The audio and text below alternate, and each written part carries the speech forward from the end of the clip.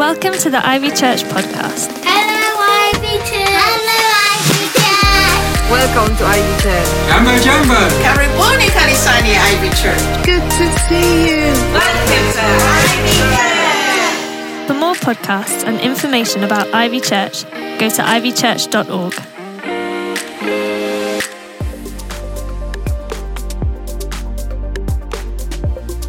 I don't know if you've seen the new Black Panther movie, Wakanda Forever, but I saw it just before Christmas and it was epic. One of the stars, Letitia Wright, came to faith in Jesus through a Bible study group for actors. And not long afterwards, she was committed to acting in a film with Nicole Kidman. It was a big gig for her. But she felt God say to her, I can give you more than that. Will you give up that job? In the end, she took a break from acting that lasted 7 months to focus on growing in her faith. And all her agents in the UK and LA were like, what's going on? You've only just started your career. Are you crazy? Do you need money? Are you in trouble? And she just told them, I'm fine. I just need to spend time with God. When she returned from her break, her career has taken off in a huge way. And she says that since then, she says, I've had people tell me, hey, you should stop talking about Jesus. But there will always be pressures to keep things private that the world may not agree with. And I'm not trying to force anything on anyone. I'm just sharing my truth because I probably wouldn't be alive right now if it wasn't for Jesus. I probably wouldn't have been able to cope. And she says this, and if someone saves you and brings light and love to your life, you want to share that. You don't want to hide it. I think this is just an amazing story. And you might be wondering, well, why am I telling you this story? As Ivy, we are in a year of blessing. It's very simple. God wants to bless us. He wants to bless you. He can give us so much more, and he wants to give us so much more. But there is a journey of faith to get there.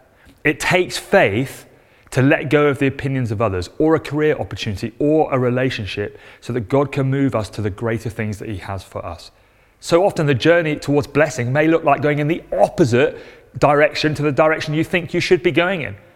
And it at times will require us to appear completely crazy to the people around us. So very simply, my question is this: are you willing to do that? God wants to give us more according to his greater purposes for the world and for us. Not our purposes for the world and for us, but his. So today, we're going to be looking at a story that for some of you will be very well known. For others, it may be kind of vaguely familiar. It's the story of Noah. Now, immediately, if this is familiar to you, you might go straight to the elephants went in 2 by 2, hurrah, hurrah, and rainbows and rain. Maybe you think it's crazy to believe, as I do, that this story actually happened. I think it's worth saying here that the Bible is not the only account of a vast flood in ancient times. For example, there's one called the Epic of Gilgamesh, which is a Babylonian story, amongst many others. But it's only the Bible that describes it as an act of God who is rescuing a world that has fallen into ruin. Last week, Anthony talked about Cain and Abel.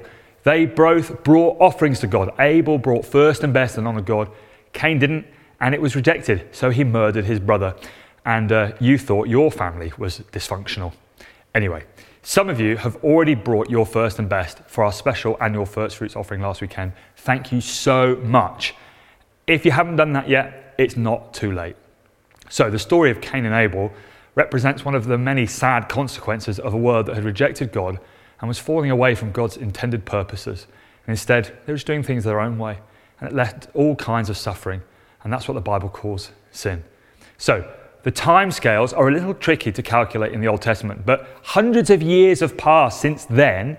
And then we have a summary statement at the beginning of chapter 6 in Genesis that tells us where things have got to. And it says this: the Lord saw how great the wickedness of the human race had become on the earth, and that every inclination of the thoughts of the human heart was only evil all the time. The Lord regretted that he had made human beings on the earth, and his heart was deeply troubled. So the Lord said, I will wipe from the face of the earth the human race that I have created, and with them the animals and birds and creatures that move along the ground, for I regret that I have made them. Things have gone from bad to worse.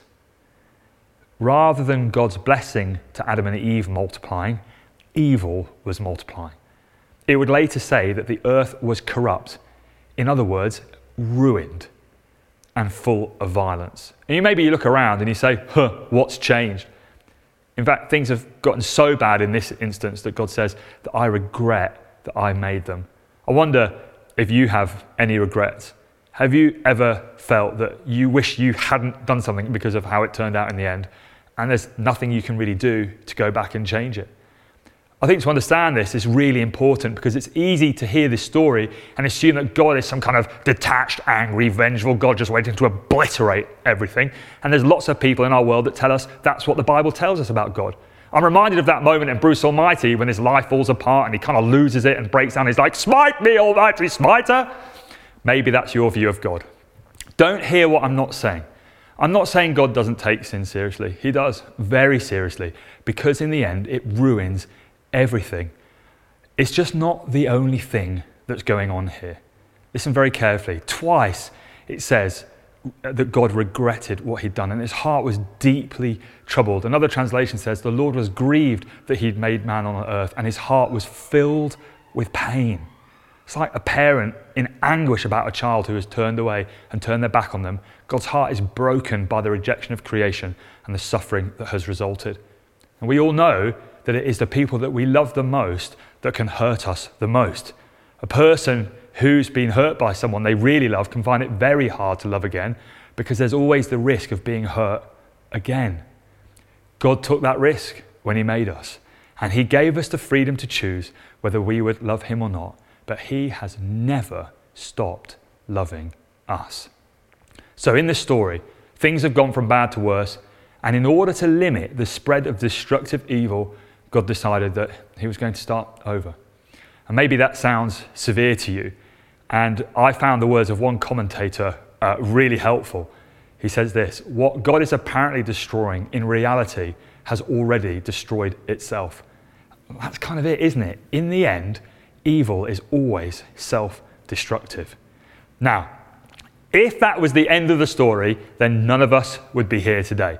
But there is hope, because it says in verse 8, that Noah found favor in the eyes of the Lord. It wasn't over. In the midst of all the evil in the world, there was one family that was faithful to God. And it is through this family that God was going to do something new and do something amazing. So I'm going to take us through this story, and I want to specifically look at Noah's journey because as followers of Jesus, it has so much to tell us about how God calls us and works through us to bless others and the lived experience of faith following and trusting Jesus. So here it is.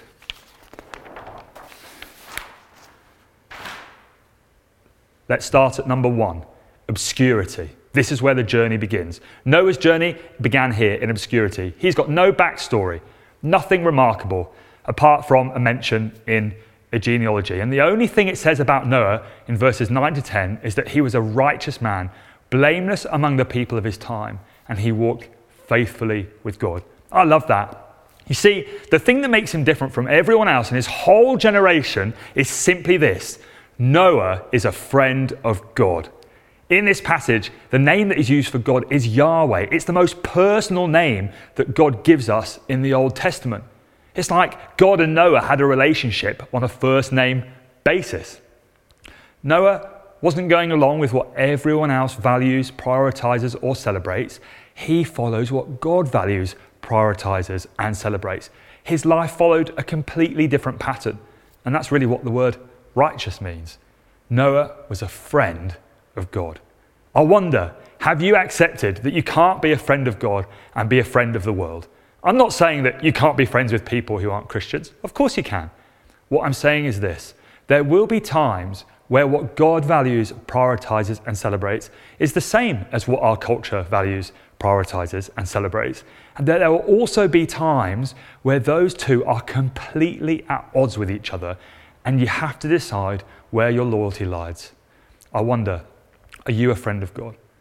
Noah begins in obscurity. The only thing we know about Noah, apart from his family tree, is that God has shown him love and kindness, and as a result, Noah was loyal and faithful to him above everything and everyone else. So, God speaks to him and says that he's going to start again. and that Noah is to build an ark, a vast wooden boat that God would use to preserve Noah's family and start again. And so this is the second stage, calling. Noah found favor with God. When God looked at him, he said, I want to bless you. I want to use you. You could say it wasn't so much that Noah found favor, it's more that favor found Noah. That's what qualified him. It's what qualifies you and me to be part of God's plan in the world and be blessed to be a blessing. It's not education, it's not religious performance, it's not our connections or our sociological class. He picks you because he picks you. The more time that goes on in my own life, I become more and more amazed that God would bless me and he would pick me to be part of what he's doing in the world. And yet, he does. God had chosen Noah, and now Noah has a choice. Does he do what God is asking him to do or not? God asked him to build an ark in the middle of a desert. Everyone would have thought he was crazy. In the New Testament, Jesus refers to the story of Noah when he talks about his own return, the return that we're still waiting for. And it says this, as it was in the days of Noah, so it will be at the coming of the Son of Man. For in the days before the flood, people were eating and drinking, marrying and being given in marriage, up to the day that Noah entered the ark. They were oblivious until the flood came and swept them all away. You can just imagine them saying to Noah as he's setting out on this vast construction project, come on, Noah, what are you doing, mate? Relax, enjoy yourself, have fun. Have you ever had people tell you that? Ever had anyone say to you, you're taking your faith too seriously? God doesn't really want you to do that, does he? You know, it looks a bit crazy. I've had that many times. Even friends tell me that I had a psychotic episode when I told them about how I'd come to faith in Jesus. It's confusing and disheartening. But Noah didn't listen to all of those voices. He listened to God because God is the one that would take care of him. And he did what he asked. And that's the third stage, obedience. Twice it says Noah did everything God commanded him. This is really important because I think this is where we can get stuck. We can get really excited about God calling us. Maybe we've got a clear sense of what God's asking to do, a vision for a better future that God wants to work through us. But at some point, you have to do something. It might not feel very good. It might seem counterintuitive. You might be misunderstood by others, even your own family, even other people in the church. But you've got to take that step. Noah was willing to obey God, stand out and look ridiculous. That's what faith looked like for him. And I wonder, what would that look like for you today? What has God been speaking to you about? Is there anything God has been asking you to do? Are you willing to embrace it and embrace looking ridiculous? So, Noah goes from obscurity to calling. He takes a step of costly obedience. That's why I've represented it as a downwards, because it can feel like a dying. It can feel like things aren't good. And he took that step of obedience. He knew that when he built that ark and entered into it, there was no going back. And they all got in, and it started to rain. At that point, Noah and his family could only do one thing, and that's the fourth stage, and it's probably the hardest, waiting. I wonder, do you remember how that felt in lockdown? Anyone remember this meme? That was on day 6. If you add up all the times in the passage, you can work out that Noah and his family spent about a year and 10 days in the ark. They had no idea how long they were going to be in there. If it was me, I'd be constantly wondering if we'd brought enough food or enough loo roll for all the elephants. Imagine how many times his kids asked, are we nearly there yet? And for that whole period, over a year, God is silent. It doesn't say anything. The last thing God says is get in the ark, and after that, nothing. I wonder, have you ever felt forgotten by God? Ever wondered, where are you? Why aren't you saying anything? You're just waiting. In my own experience, there will be times when we're doing exactly what God has asked us to do, but we'll go through a period of feeling very isolated or lonely. Maybe you're just waiting for things to change, but you've got no idea how long you're going to have to wait. And at the same time, and actually this is the hardest thing, God seems silent. You keep reading the Bible, you keep praying, seeking him, but you just don't have the same experience of his presence and closeness or hearing him speak to you that you used to. It can be so disheartening. Maybe you're in that place right now. Maybe you've stepped out in faith in some way, trying to make a difference for Jesus. Maybe your marriage is going through a difficult time, or your family. Or maybe you're being obedient to God in your singleness. Or the gap between paying your bills and the next payday just seems to get longer and longer. Or maybe there's a situation at work and you're wondering, God, where are you? Why aren't you saying anything? In these moments, friends, it's so tempting to give up, to walk out, jump ship. But then in chapter 8, verse 1, it says something, and after that, everything changes. It says this, but God remembered Noah. This is the good news. In the same way that God did not forget Noah, he will not forget you. Don't give up. God does not forget his friends. This is the turning point in the story. The waters begin to recede, and eventually after a few more months, a lot longer than they would have hoped, I'm sure, they're able to leave the ark and the ground has dried. And when they did, Noah offered a sacrifice. And it says that God blessed Noah and his family, saying, be fruitful and increase in number and fill the earth. The same blessing that he gave to Adam and Eve. And that's the final stage, blessing. And this is so interesting because actually humanity hasn't changed. God and his family weren't perfect. There are some very strange stories that come after this. God knew what people were capable of, but he still blessed them. And he made with them what the Bible calls a covenant. Now, very simply, a covenant is a bit like a partnership agreement. It's this agreement with us that he would never destroy the earth, but instead the earth would be the place where God would partner with us to bring his blessing to the world, just like it was always intended to be. Now, that's not to say that bad things won't happen, but it will be the results of our own actions, not his. Now, what's so interesting is that this covenant, this partnership agreement, has no requirements of us. It's like God is promising to be faithful, even though he knows we won't be. And then as a sign of that covenant, he gives us this rainbow. So, Noah, a nobody, but not to God, living in obscurity, is called to be part of his plan to redeem humanity. Noah responds in obedience, and then he has to wait and trust God before he receives the blessing. And so very simply, the question I want to ask you is this. Where do you see yourself in this story? Where are you on this journey? You don't have to dress up as an animal or put on a false beard, because it's the story of everyone who's following Jesus will go through times of having their faith tested and receive the blessing of God. So first of all, are you in obscurity? Whether you're alone or have lots of friends, do you know that God is calling you to follow him and to receive his friendship forever today? He sees you. You matter to him. He cares about you. He loves you so much he gave his life for you. Will you turn to him and follow him and become his friend? Maybe you already know that all of this, and there is some step of faith that God is asking you to take. Will you embrace it, whatever the cost, even if people call you crazy, even if other Christians call you crazy? Hallelujah. Maybe you're at this point of calling to obedience. Or maybe you've taken that step of faith and you're in a period of waiting. Maybe God has been silent for a long time. Maybe you've stepped out in some way. Do not be afraid. God does not forget his friends. He will bring you through. And I think just as we go through this journey individually, and sometimes several times in our lives, we go through this cycle as a church together. 2 years ago at Ivy, we felt God called us to trust him and make some changes in the way we do things because he's doing something new. Lots of people said we were crazy, but we took that step of obedience and faith. Some people have moved on and left, but many of you have got on board and new people have joined, and that's amazing. Some of you might be wondering, where are we going? When are we going to get there? Are we nearly there yet? And to some extent, we don't really know. We are trusting Jesus, we're following him, and we know that if we do, he will bless us, and it will be far greater than anything we could ask or imagine. Let me bring this together. How is it possible to live like this? Trusting God in obedience, in the waiting, towards the blessing. And it's very simple. This story points toward the life of another, the life of Jesus. Jesus began his life in obscurity. He was relatively unknown to people, but not to God.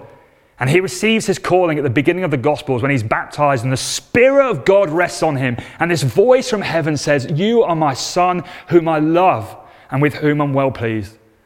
Eventually, after 3 years of ministry, Jesus' act of obedience and trust of the Father led him to the cross, where he died for all of our sin. It seemed totally crazy to everyone. Even his closest friends tried to stop him, but he listened to the Father and trusted him. You see, the flood made it possible to start again, but it did not change the nature of the human heart.